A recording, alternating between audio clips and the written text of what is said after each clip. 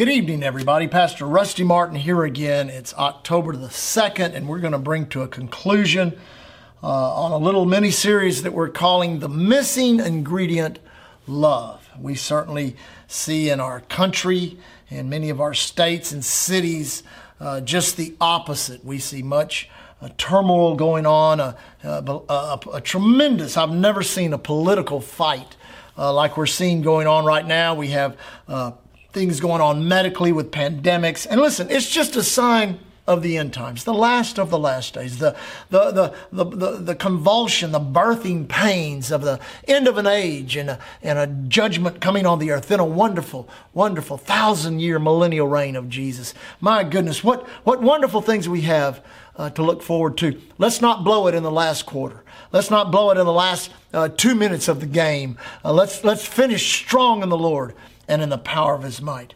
Now, no teaching on love would be complete without the love chapter, 1 Corinthians 13. I'm going to read it out of the Passion Bible, make a couple of comments on it, but I just really want to let the Word of God speak to you this evening as you hear what the Spirit of the Lord has to say. Chapter 13, Passion Bible, book of 1 Corinthians. If I were to speak with eloquence in earth's many languages and in the heavenly tongues of angels, yet I did not express myself with love, my words would be reduced to the hollow sound of nothing more than a clanging cymbal. If I were to have the gift of prophecy and with a profound understanding of God's hidden secrets, and if I possessed unending supernatural knowledge, if I had the greatest gift of faith that could move mountains, but have never learned to love, I am nothing. Now, those first two verses are amazing because literally the Holy Ghost speaking to us through the Apostle Paul is saying, you can have every attribute of spirituality from the most extreme supernatural manifestations of the power of God to the most extreme ability to communicate the message of God. But if love's not in it, it's nothing. That's amazing. That's an amazing statement. It says, if I were to be so generous as to give away everything I own to feed the poor and to offer my body to be burned as a martyr without the pure motive of love, I would gain nothing of value. That shows us right now, every gift we give must be motivated by love. If love is the motivation, so we just need to pay the bills. We need to do, no. It needs to be motivated by the love of God. Now listen. It begins to what I call expand or cause the definition of love to begin to grow. And let me just say this because I love to teach the word.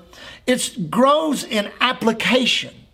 It's growing and it's God actually saying, now this is how you love. Now listen, the love that comes into humanity between a man and a woman, the love of people for their possessions, or their cat or their dog, or the love you have for your children, the love you have for a particular hobby or something that you do, all of that's motivated by your feelings. And, feelings, you have these great feelings, but many times when it comes to the love of God, there's no feeling involved, and you're going to have to learn how to act in love when there's no feeling of love. Now, let me say that again. You're going to have to learn how to act in love when there is no feeling of love, because that's what love is. We love because the Word of God demands us to do it. Now, listen to this. Love is large and incredibly patient. It doesn't just put up, it's incredibly patient.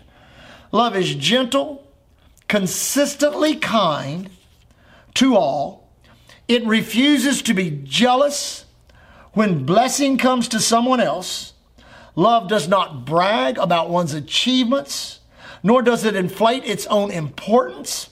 Love does not traffic in shame and disrespect, nor selfishly seek its own honor. Love is not easily irritated or quick to take offense. Love joyfully celebrates honesty and finds no delight in what's wrong. I love this. Love is a safe place of shelter, for it never stops believing the best for others. Love never takes failure as defeat. My goodness, what a word. Love never takes failure as defeat, for it never gives up. Pastoring independent church many times. I mean, the dilemma, we've said this for years. We watched it in field ministry of trying to keep people in a church in which there is another element active in the church, trying to do just the opposite of what the vision of the church, God, Jesus, and the Holy Ghost is trying to do. You say, what do you mean by that? The demonic element, Satan and all of his distractions, that which the enemy is trying to do.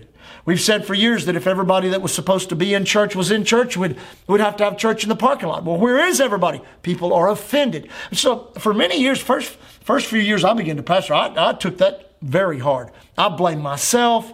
I blamed, I'm not supposed to be, I'm the worst pastor on the planet. What am I doing? And over the years, I got to the point where I had to stop doing that because I began to realize these other elements involved. I had some people leave my church one time that were so offended at me personally. I mean, so I carefully sat down in prayer and I went through the inventory of how I had treated those people.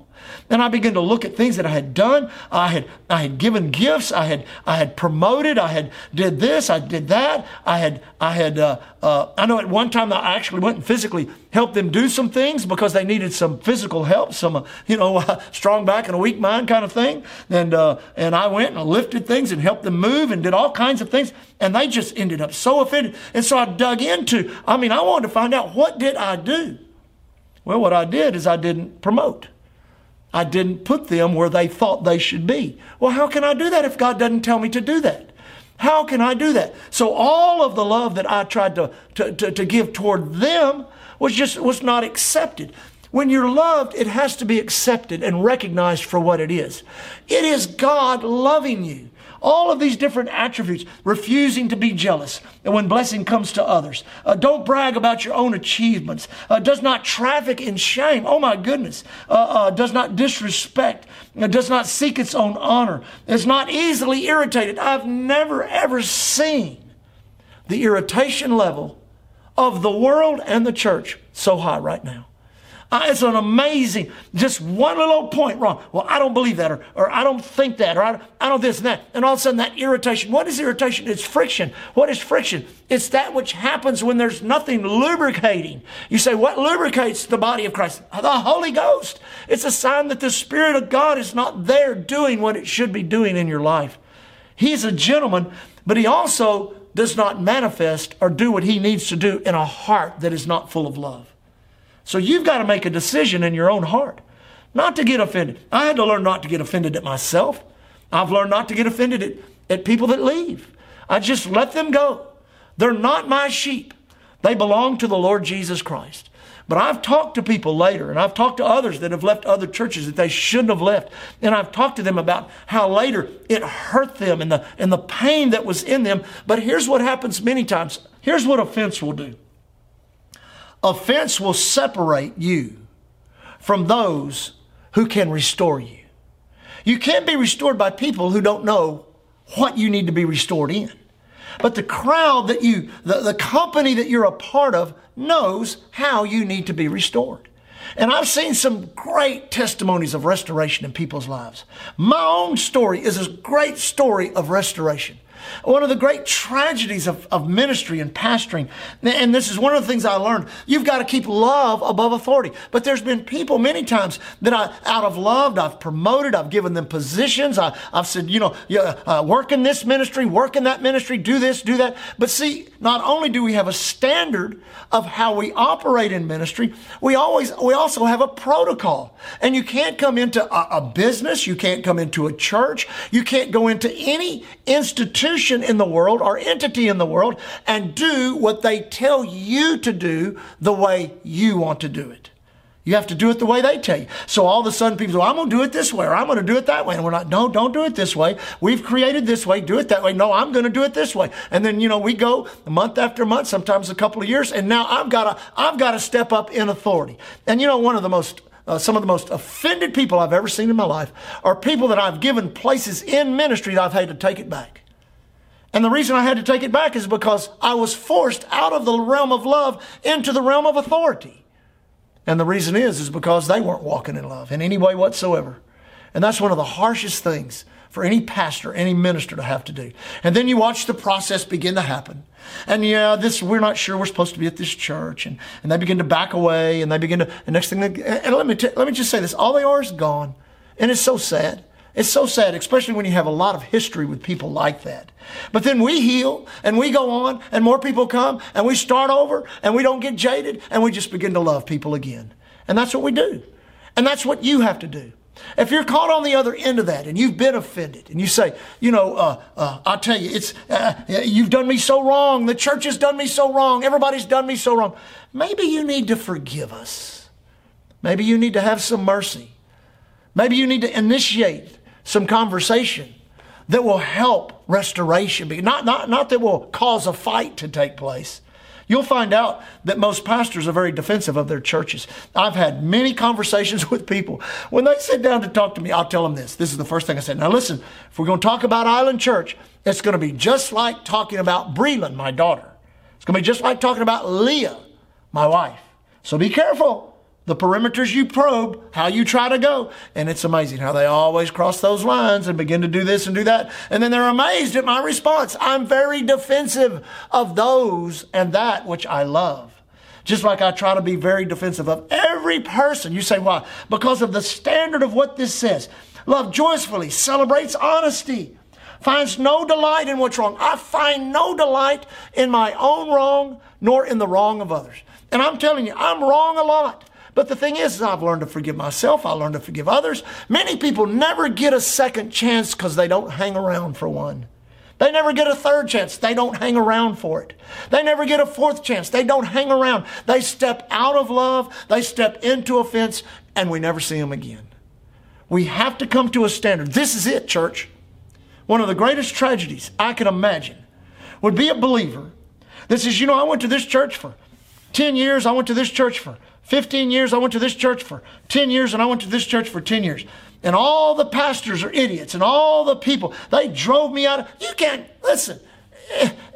live like that. That's not right. This is it. This is the last of the last days. It's time for us to put our greatest effort into loving one another, being restored, being brought back to that place in which God wants us to be. And that happens out of a heart of love. And when we walk in love one toward another, I like what it says here. It's a safe place. Love is a safe place of shelter. Love becomes that safe place of shelter. It never stops believing the best for others. It's been one of my greatest areas in my life that I've really grieved, is seeing such great potential in people that just don't want to explore the dimensions of that potential through love. Yeah, they want to do it through authority, or they want to do it through this or that, but no, not through love. That's the only way to discover the potential of God in you, is through love. Great potential in every dimension from music ministry to helps ministry to you name it. Great children's ministers, great nursery ministers, and just refuse to allow that love. And here's the thing I found out. If you have to defend yourself when it comes to love, well, I walk in love, you're not walking in love. That's not love. Love does not have to be defended. I don't go around trying to defend myself and say, I'm the big example for love. No, I've made so many mistakes, it's not even funny. But what I always do is I return to the place of love. Many people I've asked for forgiveness for, many more I've had to forgive. Many I've had to have mercy upon, many I've had to have mercy from them. Many that I've covered their mistakes, covered their problems, covered their situations. But then there's been others, it seems their delight is to uncover. Let's not be like that. Let me say this in closing. I love you. Every person that comes to Island Church, every person that watches these podcasts, you may go to another church, you may have another pastor, you may be struggling in the same area. Come to yourself, sober up. Don't get under the influence of hurts, offenses, wrongdoing, no matter what it does, no matter how right you are. One of the greatest attributes of love is to give up the right to be right for love's sake. There are areas that you say, well, I can't give up the right to be right here. Question yourself. Ask yourself, can I really not? Am I only hanging on to something because of pride? Am I only hanging on to something because I'm right about everything? You can't do that. Walk in love. Love will fuel that faith. And that missing ingredient that's in the world, they've got to see it in the church. That's our only hope for world harvest, because the world's going to want what we have. They don't know about the love of God. That's why we have to proclaim it. They don't know about how God can make you love yourself. They don't know about that. They don't know about that. But they can look into a church and they can listen to the conversations. What do the conversations that you have been speaking around the people? I've always noticed about the people that get offended, that get out of love, and if they've got people that they've been bringing to church, those people always leave the church with them, because their conversations about the pastor of the church, it always goes toward the negative, and the whole bunch of them and what is it? It's a breach of love. We've got to get to the place where we're walking in love, forgiving one another, restoring one another, walking in the refreshing of the Holy Ghost. And then when the world looks in, they hear our conversations, they see our behavior and activity, they go, man, that ain't what's going on. That's not what's going on out here. We need some of that right there. So this is a day and this is an hour to do what? Love God, love yourself, and we must love one another. I love you, every one of you. God bless you, and we'll see you in service this weekend. Sunday, October the, what would it be, 4th? 4th, yeah, the 4th.